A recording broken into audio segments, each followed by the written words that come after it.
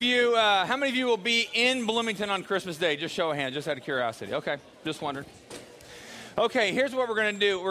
I'm going to ask you right now to make a shift of emotion for a second, and it may seem kind of awkward and odd, but it's going to be good and appropriate, because we've sung about Oh Happy Day. We've sung with some joyful songs. We've just laughed about Christmas and things like that, and that is good and that is appropriate. One of the things that a good friend of mine comes to church here, Paul Gutjahr, has said before, that where there is no laughter, there is no gospel. But at the same time, I think it's equally true in tension, where there is no sorrow or sadness, there is no gospel. Because that's part of the human condition. That's part of what Jesus came to redeem. And I'm going to have you stand in a second. We're going to sing this old Christmas carol, O Come, O Come, Emmanuel. And I'm going to go to the next slide. I'm going to juxtapose it with a picture from this weekend, all right? And I'm not trying to be emotionally play with you, but what I want us to realize is we don't belong here in this world. The Bible tells us we're strangers and aliens here, and the world is not what it ought to be yet. Some of you, not only with that, but Stephen, the guy leading the band today, he had a good friend die this week. He was at a funeral this week. I was asked to do a funeral tomorrow of somebody. Some of you may not have death in your family. You may have death in your marriages. You may have death in relationships. And so it's good and appropriate that we laugh and sing about God's bringing happiness to our life, but it's also good and appropriate that we acknowledge we're on the other side of heaven right now. We still follow Jesus. We still find joy in life, but we acknowledge pain and sorrow. And when I first heard about what happened on Friday, my first reaction was, even so, come Lord Jesus. This is not where we belong. So stand with me, and we're going to sing this a cappella. And there's two different verses. I hope I start in the right note. If I don't, I will stop and restart us, okay? O come, Emmanuel,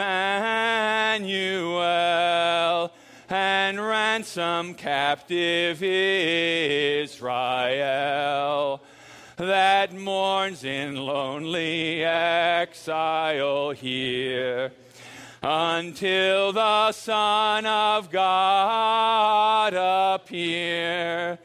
Rejoice, rejoice, Emmanuel shall come to thee, O Israel. O come thou day spring, come and cheer our spirits by thine advent here.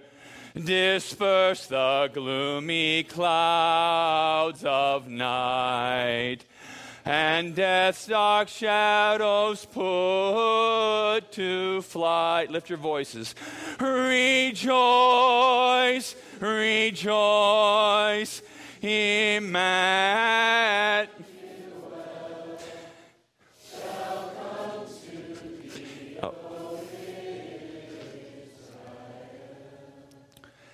And just some of you, just out loud and loud, just one at a time as you feel led to, just out loud, just say, come Lord Jesus. Just whoever, out loud, go ahead.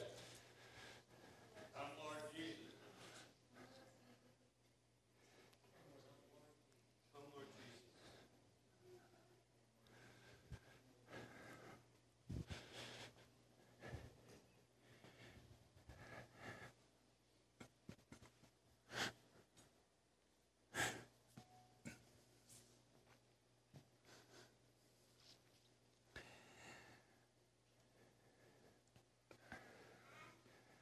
Jesus, we long for the day when you, the Prince of Peace, are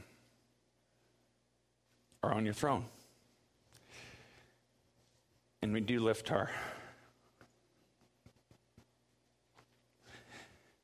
we not only lift our hearts for those in the pain and the tragedy of Connecticut, but we know there are people in this room that feel intense pain and loneliness and death, either physically or even emotionally.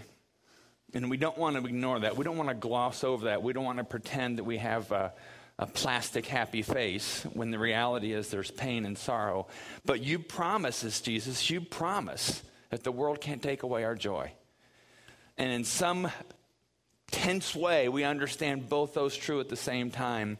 And those of us who are followers of you, we need to embrace the sorrow of the human condition, but also embrace the joy of the Messiah who's come and who is redeeming and will redeem the world.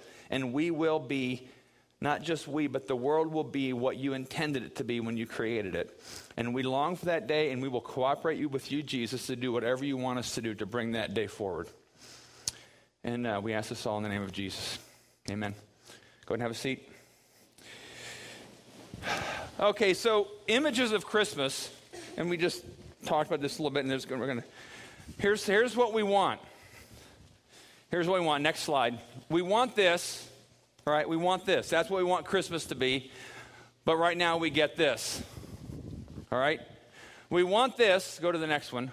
We want this. We want, fireplace, Christmas tree. We want this, and we get this. And it's kind of like, which world are we supposed to live in? All right?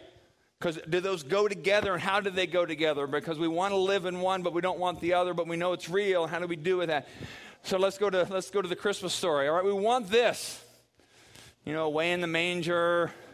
Yes, of course there's discomfort. You had to have a baby in a manger, but that's about as much discomfort as we want in the Christmas story, right? We don't want, it's dirty, and it'd been nice if they would have been able to stay in a Holiday Inn Express and not in the manger, and probably stunk a little bit, but that's uncomfortable. But we want that, but we get this, because in Revelation chapter 12, which you read a few weeks ago, talks about the same time what was happening backstage was Satan was attacking, and there was evil happening. All right, so we want this. Luke 2, here's Luke 2 again, I just found all these manger scenes, all right? We had one like this when I was growing up, and the baby seems a little bit oversized there, but that's okay. The head is always big, right? The head of baby Jesus is always way too big. We want this in Luke 2. We want the shepherds abiding in their fields and the wise men and all this. We want this, but yet we get this. And in Revelation chapter 12, it talks about war in heaven and the angel Michael fighting the dragon. And then you start thinking, okay, is this kind of like make-believe, kind of like The Hobbit, or kind of like things like that? Or is what John's saying in Revelation true? And then there's what happens in front of this curtain, but there's a whole lot happening back behind the curtain in our lives. And why the birth of Jesus was happening, and why Jesus was coming into the world to redeem us at the same time, since there is an invisible world that we believe is true. At the same time, Satan was working to stifle and to kill anything that Jesus was going to do. All right? So what we're going to do is, if you have everybody should have on their seats one of these green pieces of paper here, and you should have a red pen. So I tried to be Christmassy, green paper, red pen. All right? I'm going to read this through, and I'm going to have you circle certain things, because I want us to, again, we love the Christmas story. We love laughter. We love warm feelings. We love fireplaces. We love the Christmas story. We love the joy of Jesus the Redeemer. But I think our joy only will go as deep as our ability to acknowledge the sorrow. All right? We want to be joyful, but we have to be realistic joyful. Full joyful, which is what God wants of us, all right? So now we're going to read what I would say is backstage behind the Christmas story. So if you can imagine for me right here, some really cool life-size manger scene. I'm not going to have people act out parts or anything. And I'm reading, and so are you, reading behind the curtain, all right? So just follow with me, and I'll tell you what I want to underline. Then I witnessed, I'm going to put my glasses on. I did this in 10-point font, so all of you who need to put reading glasses on. Actually, raise your hand, reading glasses, people. All right, way to go. We have a few of those here. The rest of you, it's coming, all right? All right, then I witnessed in heaven an event of great significance. I saw a woman clothed in the sun with a moon beneath her feet and a crown of 12 stars on her head. She was pregnant, and she cried out because of her labor pains and the agony of giving birth. If you were here 2 weeks ago, we read this, all right? So I'm continuing part of that sermon. Then I witnessed in heaven another significant event. So he just described kind of the symbolism of Christmas. I saw a large red dragon with 7 heads and 10 horns, 7 crowns on his head. His tail swept away 1/3 of the stars in the sky, and he threw them to the earth. And he stood in front of the woman as she was about to give birth, ready to devour. Circle that. Ready to devour her baby as soon as it was born. She gave birth to a son who was to rule all nations with an iron rod. And her child was snatched away from the dragon and was caught up to God and to his throne. And the woman fled into the wilderness where God had prepared a place to care for her for 1,260 days. Then there was war in heaven. Circle war in heaven. Michael and his angels fought against the dragon and his angels, and the dragon lost the battle, and he and his angels were forced out of heaven. Now, just an aside here, most people, with other passages of Scripture congruent with this, many theologians or past spiritual leaders and thinkers believe that this may indicate that maybe a third of the angels originally created fell with Satan. And again, it almost feels like, hey, are we talking about the Hobbit here? Are we talking make-believe? This is what the Bible teaches to be true to reality, okay? We don't know if exactly a third, but there's symbolism here, but there's also some reality behind it. And the dragon lost the battle. He and his angels were forced out of heaven. This great dragon, the ancient serpent called the devil or Satan, all right? In that line, underline dragon, serpent, devil, Satan. Underline the four words that are used to describe the enemy of our own souls. Dragon, serpent, devil, Satan. The one deceiving the whole world, circle deceiving the whole world, was thrown down to the earth with all his angels.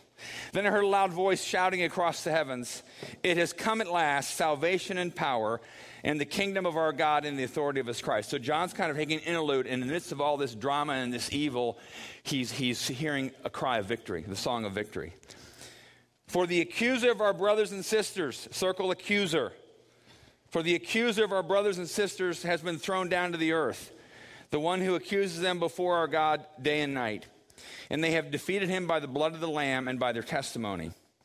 And they did not love their lives so much, they were afraid to die. Therefore, rejoice, O heavens, and you who live in the heavens, rejoice. But terror, circle terror, but terror will come on the earth and the sea, for the devil has come down to you in great anger, circle great anger, knowing that he has little time. When the dragon realized that he had been thrown down to the earth, he pursued, circle he pursued. You can tell already we're circling kind of words that describe the activity of Satan. He pursued the woman who had given birth to the male child, but she was given two wings like those on a great eagle. So the symbolism here is Jesus was born, Herod has the babies killed. Satan is pursuing, like I said before, whenever God starts something, Satan wants to kill it at birth. Moses, when he was born, the children were killed.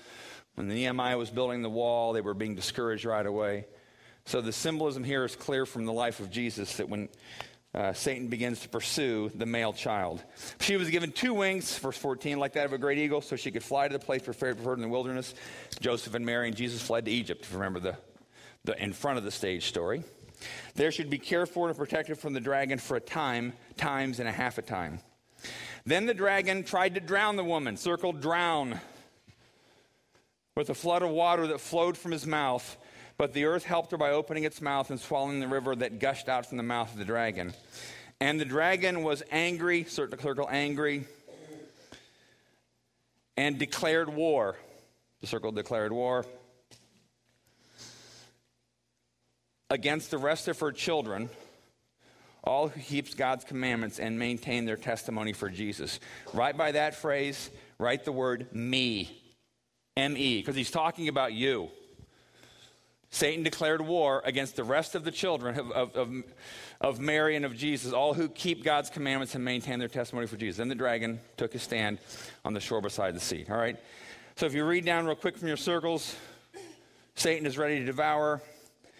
He's on a warfare rampage. He's a serpent. He's a devil. He's a dragon. He deceives. He accuses.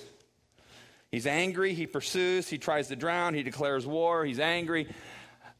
This is what John's telling the people in the 7 churches of Asia that we've talked about before.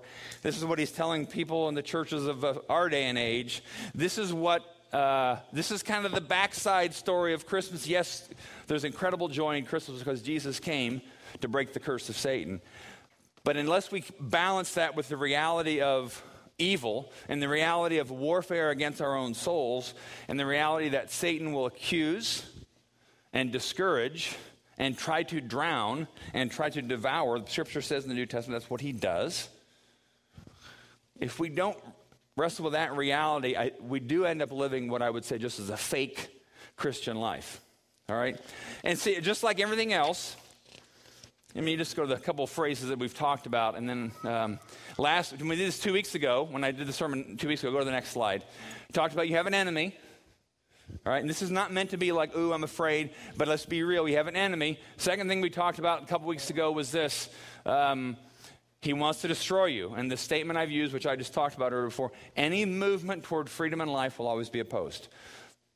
The moment you begin to step out and following the seed of Jesus being born in you, whether it's as your first conversion, whether it's you're trying to bring some health in your marriage, health in a relationship, you're trying to forgive somebody else, anytime you move toward freedom that God's calling you to, the life of Jesus being birthed in you, the story of Scripture is that your story is unlike the biblical stories. You will hit opposition. Satan wants Jesus not to be born in you to any degree. Or if he is born in you, he will try to stunt him as a child. All right? Next one. And so this is what I'll anchor on this week, and then we're going to do something a little different one after this. The story of your life, and this is you, the story of your life is the long and brutal assault on your heart by the one who knows what you could be and fears it. You think, well, I just have these things go wrong in my life, blah, blah, blah. And no, I'm not trying to find Satan behind every water pump breakage in your car. I'm not saying Satan's the one that downstairs and, broke your pipes or whatever. But when it's your heart is at stake, if Jesus said he came to set us free and he came to have his people of joy and a fullness of life and forgiveness, it makes sense then that if Jesus is doing that and it says the thief came to steal, kill, and destroy, maybe we ought to actually believe the thief does come to steal, kill, and destroy, and he's trying to kill your heart. All right? Because what we're trying to figure out is how do you... Oh, where's my glasses? Right there. I was like I'm really getting old. How do we deal with, okay, you have these images of Christmas, the manger and soft snow, but you have these images of Christmas, whether it's the pain of this weekend or just the serpent images. But yet you also have, okay, I look at my life and I see things in my life where I see the goodness of my heart and I see what God's doing. But why do I still lose my temper with my wife? Why do I still do this? Why do I still struggle with this? And we don't know how to live with both those being real at the same time. And we go to either kind of a false goodness where we want everything to be good and we don't want to acknowledge any of our stuff, or we live in the world of self-condemnation because we don't know how to push those two side by side because they don't feel like they fit. So in light of this, a couple weeks ago when I did this sermon, or part of this sermon, I got an email and I had a conversation with Hillary Morozova. Come on up here, Hillary. Hillary, is Vadim here? Just to be able to put you together? Okay. Vadim is her husband. It's funny, I heard a story recently where somebody said, they were talking about some guy called Vadim, but it's Vadim, that's her husband, and Morozov, but the female's last name has an on the end in Russian, right? Right, something. To find that she's a female. So anyway, Hillary sent me an email, and we had a conversation. She told me I did not finish the sermon. She didn't finish the sermon, Matt, and she wasn't critical. She was pointing out like something was missing. And so she wrote a long email, and I'm going to read a couple of the questions you posed in the email, and then we're going to have a conversation about kind of this tension of how do you push these things together? How do you deal with spiritual warfare? How do you deal with the life of Christ being birthed in you without being overwhelmed by the spiritual issues, the warfare issues? But, she wrote an email. A couple of the questions she wrote was this, that she said she wrote in response to my sermon 2 weeks ago, that she said I didn't finish, all right? Which I didn't. So I was going to finish it, but not the way we're finishing this week. This has been good. Question one she wrote, are we always going to face these battles? Like, is that our lot in life? Is Satan always going to assault us? Another question she wrote, am I ever going to get it? And then she put in parentheses, joy, peace, and freedom. Am I ever going to get that? Or am I just going to always live life reaching for it and never getting there? And then another question, the last question. She wrote a number of questions. This is one more I highlighted. How do I know if I've grown in my relationship with Jesus when I feel like there's so much more to be done in my life? How do I deal with what I know is kind of the darker parts of my heart, or the parts yet unredeemed, but I know I have the Spirit of Jesus in me, at least I thought I do, I think I did, now I don't know what to do with that, all right? So Hillary, why don't you, if you don't mind, even telling us some of the thoughts that happened that Sunday, even since then, just start there. Because one thing you said you've been doing is praying, Jesus, reveal yourself to me. Right. Which I've asked, oh, no, you need a microphone. I prefer not to have a microphone, but... Okay, here we go. Can everybody hear me better now? Is it on or not? Good. So why don't you kind of give us kind of a summary picture of kind of the struggle you were sensing or are sensing. Okay. Well, all this kind of came about. It's interesting that Matt preached this because back when, I don't know, I would say September, when in church he was saying, you know, really pray, honestly, Jesus, reveal yourself to me. I started doing that. I every day would say, Jesus, reveal yourself to me. Jesus, reveal yourself to me. But it's so interesting that I started believing. I guess I started praying more, reading the Bible. I would read the Bible, see the fruits of the Spirit, you know, read Proverbs 31. I want to be that godly woman. I want to be that person. And then shut the Bible, you know, go about my daily life. Something would happen. For example, like yelling at the kids, my own kids. And honestly, in my head, I started hearing, you're a failure. You're never going to get it. You just read the Bible. You're never going to get it. I started believing that. Now, I wouldn't share these with anybody. These were just going through my head. Really, a lot of now that I look back, it was a lot of self-condemnation. I'm never going to get this life. I'm not good enough. I'm in a small group. We study the Bible. You know, I was reading for that. I want this. I want that. Talking about, I want this. I want joy, peace, and freedom. I'm not feeling it. I am hearing that I'm a failure. I'm never going to get it.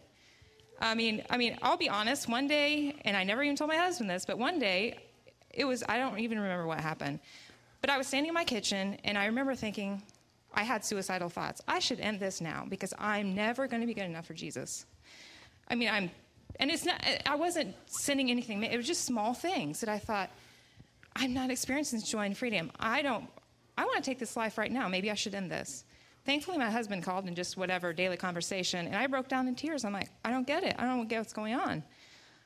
I believe I'm a failure. He's like, you're not. I said, I believe I'm failing you, the kids, my friends, everyone around me. Because what you see in the Bible is not what you see in your life, and you're like, I don't know what to do with both these pictures. Right. I don't know anymore. I don't know about anything anymore. It's kind of how I left it. Now, I was saved when I was 8. When I was 16, I was baptized, you know, had Jesus in my life. But 3 years ago, if you said, is there an invisible world? I would have said, yeah. I mean, but this, I can honestly say there is an invisible world. So that was kind of the turning point. And then my friend gave me the book, The Bondage Breaker, by Neil Anderson. I started reading that. And it was like... And the book is about kind of the subtle ways in which Satan... deceives us, discourages us, accuses us, all the things we said, shows his anger toward us.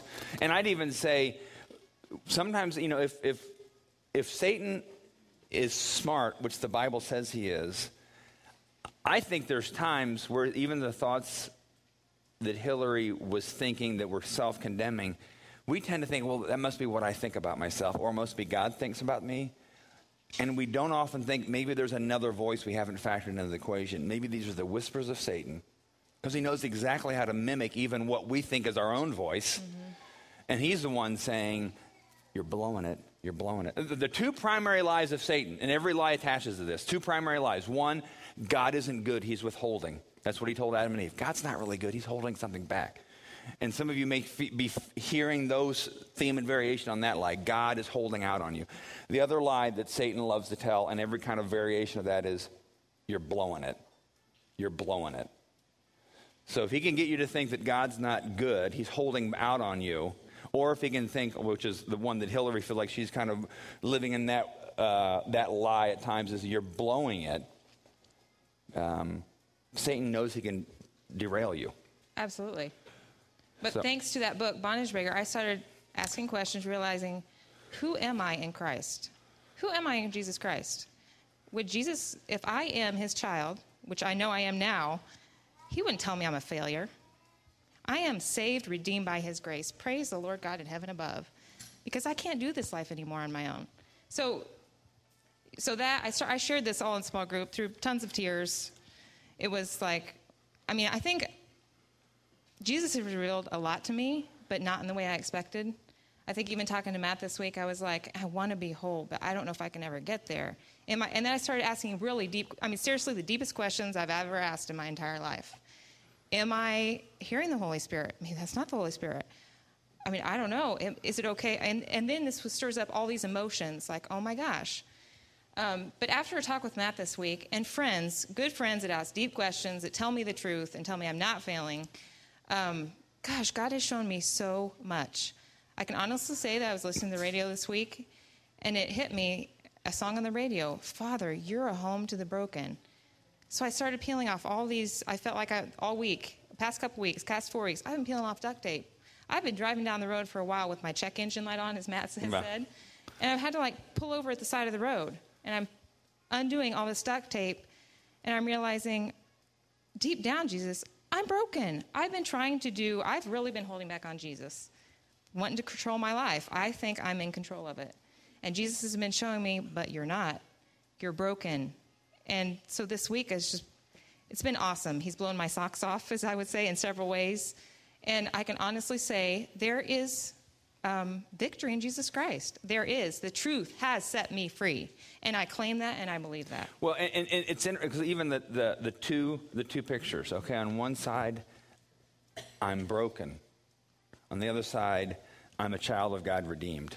And we have a hard time living in both those realities at the same time. Because if we live in the broken world, if we stay there, then self-condemnation hits. Right. But if we stay over here and I'm redeemed, which is true, I am redeemed, I'm a child of God, the Scripture teaches, when Hillary had this conversation, I've had this conversation with others too, that the Scripture says that she has a new heart. I will give you a new heart and a new spirit. So we have a new heart. But this side of heaven, we are not yet fully redeemed. It's kind of what often people call the now and the not yet. I know what I am now, but I'm not yet what I ought to be. And living in that tension of, okay, what does it mean if I'm a child of God? And then when she used the word broken, you know what Scripture says about brokenness? God says, that's who I esteem, those who are broken. Broken doesn't mean like pitiful and I'm in a self-pity party and nobody wants your Eeyore. Doesn't mean you're Eeyore. Oh, that's not brokenness. Says I know the parts of me that aren't yet fully redeemed, and I'm not going to deny those parts. And give God access to that as much as I know how. The way I've said it to people is, I know my heart is good because the Bible tells me so, but I also know I have a capability to still hurt people. And that doesn't mean my heart isn't good. It means that there's still parts of me that God has not fully redeemed. Because what happens is sometimes we can't deal with both. And that's why I think Hillary's tension has been, and all of our tension, Hillary's story is my story and it's your story too, right? Okay, I think this is true about me, but why am I doing this? So, Hillary, what's next, do you think, for you? What are you hoping is next? What do you hope this journey brings you next? Peace, joy, and freedom, which I can honestly claim I felt that this week for the first time in probably a couple months. For the first time, actually, in a couple years, to be honest. I've been living, not a fake life, but I feel like God's been removing so much duct tape. When she said duct tape, a couple times a year ago, I did a sermon where I talked about we live our life trying to fix everything with duct tape, but it's not really the way to fix it. Although in my house it is, but not in real life, all right? Not in real life, and we tend to duct tape our spiritual lives together and then realize it's not holding. Absolutely, because I thought somehow, also maybe Satan, I had thought to be a Christian woman, I have to have it all together. I can never show that I'm weak. I can never cry. I can never feel bad. I have to show that I have it all together. Jesus even revealed, Hillary, you don't like to ask for prayer. Yeah, I don't, because that means I'm weak. It means you're needy. What? Right, I'm needy. But Jesus showed me, when you're weak, I'm strong. Hello. Is that in the Bible? Hello? Yeah. Did Paul say that? So it's been this week. Well, hello. It's one of the things she's emailed and we talked about was just she's tired of wearing the mask. And let me ask you this. How are you feeling right now taking your mask off a little bit? Does it feel awkward? Do you feel condemned? Do you feel, okay. Freedom. I don't have those negative thoughts anymore. Seriously, back at Centers, I almost called it like noises. There was so much noise in my head. I could go about my daily life and interact with people. But deep down, the rest of the day, really, by the end of the evening, I didn't even want to socialize with anybody. I felt so badly about myself that I was a failure. I was a failure. That's what Satan told me. Yeah. That's what I felt. But, when you're going through it, I don't think you really realize that you're being told a lie. But truthfully, what I think is, I didn't know who I was in Jesus Christ. I didn't know who I was. Because Jesus, if you are in Christ and you have the Spirit of God in you, Jesus doesn't call us failures. No. And there's a difference between conviction of the Holy Spirit, convicting us of sin, and condemnation. Condemnation is the voice tone of Satan. You're blowing it, Hillary. You're a horrible mom. Who do you think you are? You're not even a Christian. Mm-hmm. That's condemnation. It's that heaviness. Conviction is where the Spirit of God might say to Hillary, you were not real kind to your husband right now. Vadim told me to say that. No, no, but the Spirit might say, you weren't kind. You need to go make that right. But he doesn't say, you're blowing it, Hillary. And we tend to forget, we tend to get those two vocal tones mixed up. Because yes, the Spirit convicts of sin. Mm-hmm. He convicts, but he convicts for the purpose of freedom, to be alive, awake, and free. Condemnation, look at the fruit of what you're experiencing. If the fruit of what you're experiencing is isolation, depression, and kind of self-hatred, it's condemnation. If the fruit of what you're experiencing is kind of some discomfort, and I know it's the right thing to do, then it's conviction, and it will set you free. And so learning the difference, we've just read in this passage, Satan has a whole arsenal. Accusation, anger, deception, discouragement. He has an whole arsenal against us, and he has a strategy against every single one of us. He does. But the message of Christmas is, John, who wrote Revelation, also wrote 1 John, and one of the things John says in 1 John is the reason the Son of God appeared was to destroy the works of the devil. Mm-hmm. All right? That's what he came to do. So is the battle still going on? Yes, it is. And is it going to be this everyday battle? Maybe not in certain intensities, but this side of heaven, Satan will do everything he can to assault you. And Jesus has done already everything he needs to do to give you victory. And it's not just a matter of, I got to live in it, name it, claim it, but and even Hillary's key thing she said was, she's been in conversation with people this week about this, in relationship with people the last couple of weeks.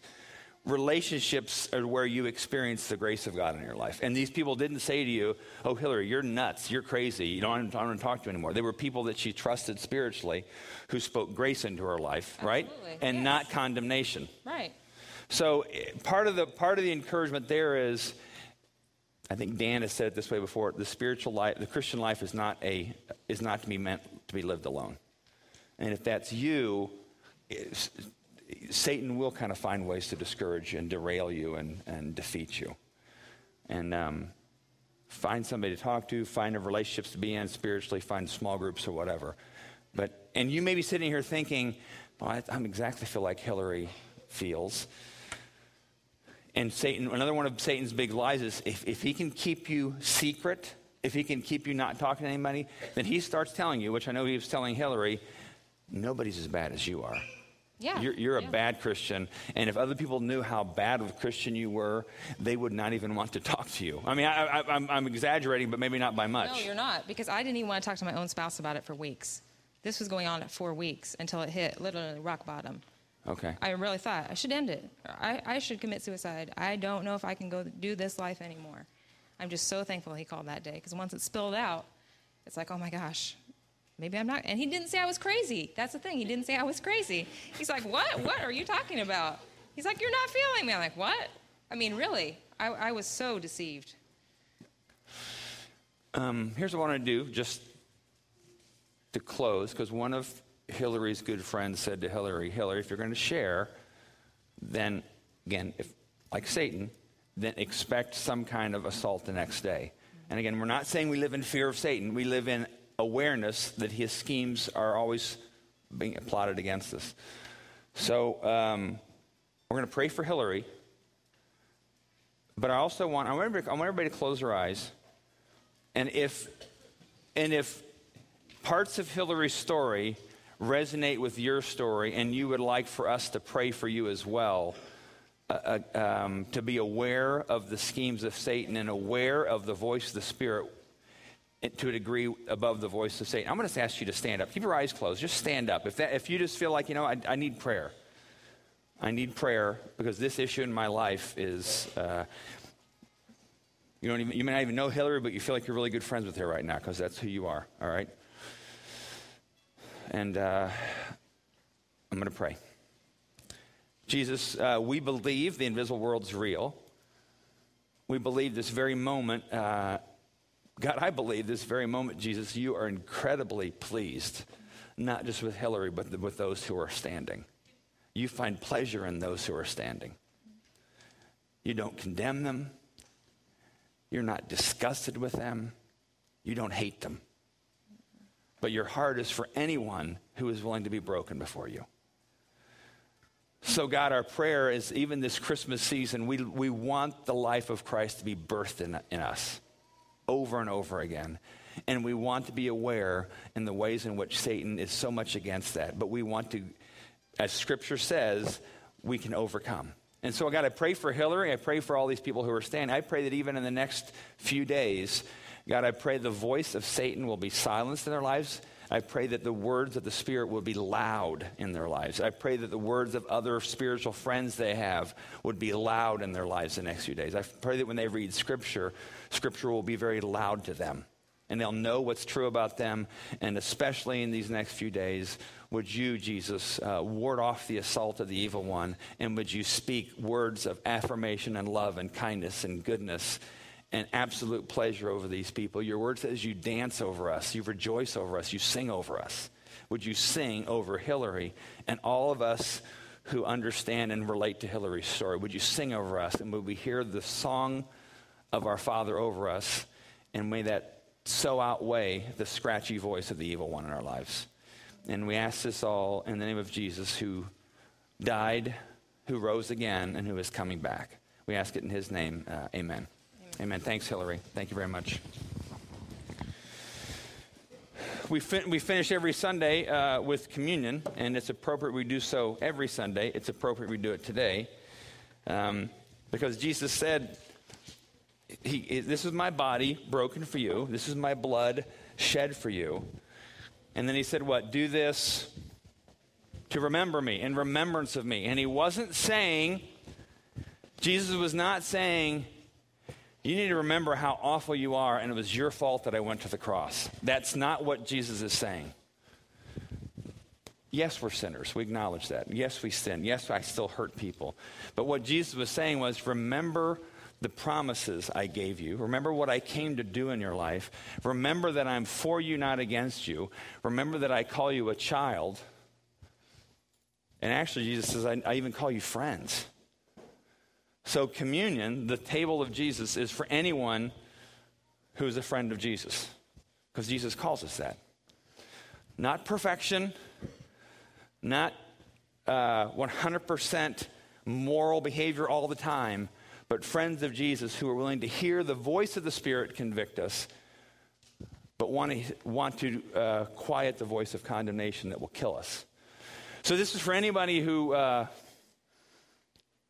would be a friend of Jesus and who wants to hear his voice of affirmation, love, conviction when needed, but affirmation and love and joy. And as a band come on up and get ready to play, and then I'll pray, and then we'll sing the last couple songs. Jesus, we're grateful that you came, and like your good friend John, the Apostle John, that you lived with and ate with and laughed with, that he said that you came to destroy the works of the devil. And Jesus, we're grateful that you were obedient to what your Father asked you to do, and you were obedient to death, even death on a cross. And then because of that, God raised you to the highest place as a resurrected Savior. And we're grateful, Jesus, that you opened a new and living way, that we don't have to live under condemnation anymore. We don't have to live under doubt. We live under your love as your children and your friends. And so, Jesus, would you welcome us right now as we come to take of your table? Would you welcome us, your children and your friends? And we ask this all in the name of Jesus. Amen.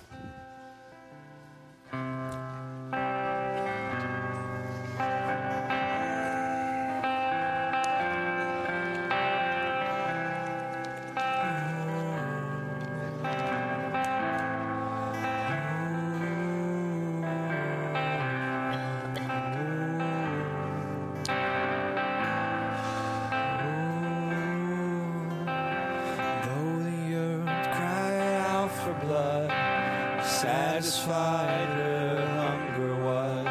Her billows calmed our raging seas. The souls of men she craved. The sun and moon from balcony turned their head in disbelief. Precious love would taste the steam, disfigured and disdained. On Friday a thief, on Sunday a king, laid down in grief, but awoke with the keys. He fell on that day, firstborn of the slain, the man Jesus Christ laid death in his grave.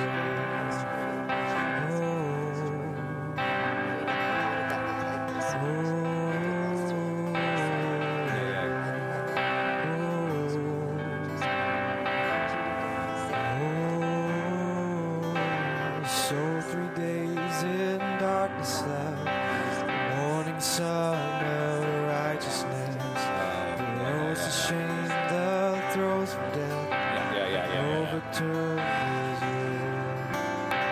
The daughters and the sons of men, the pain of their dues of death, debt of blood they owed was rent, and the day rolled anew. On Friday a thief, on Sunday a king, laid down in grief, but awoke with the keys. He fell on that day, firstborn of the slain, the man Jesus Christ, laid death in his grave.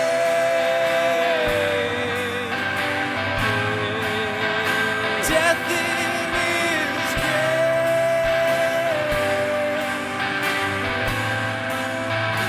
Death in his grave.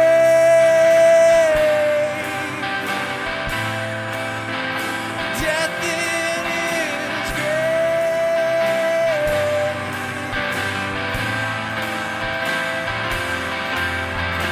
He has treated hell and seated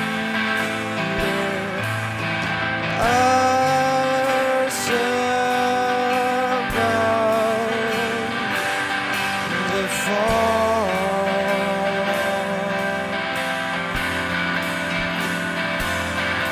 In desperate places, he paid our wages. One time, once and for all.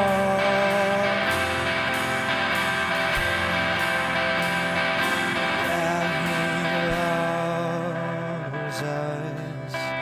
Oh, how he loves us. Oh,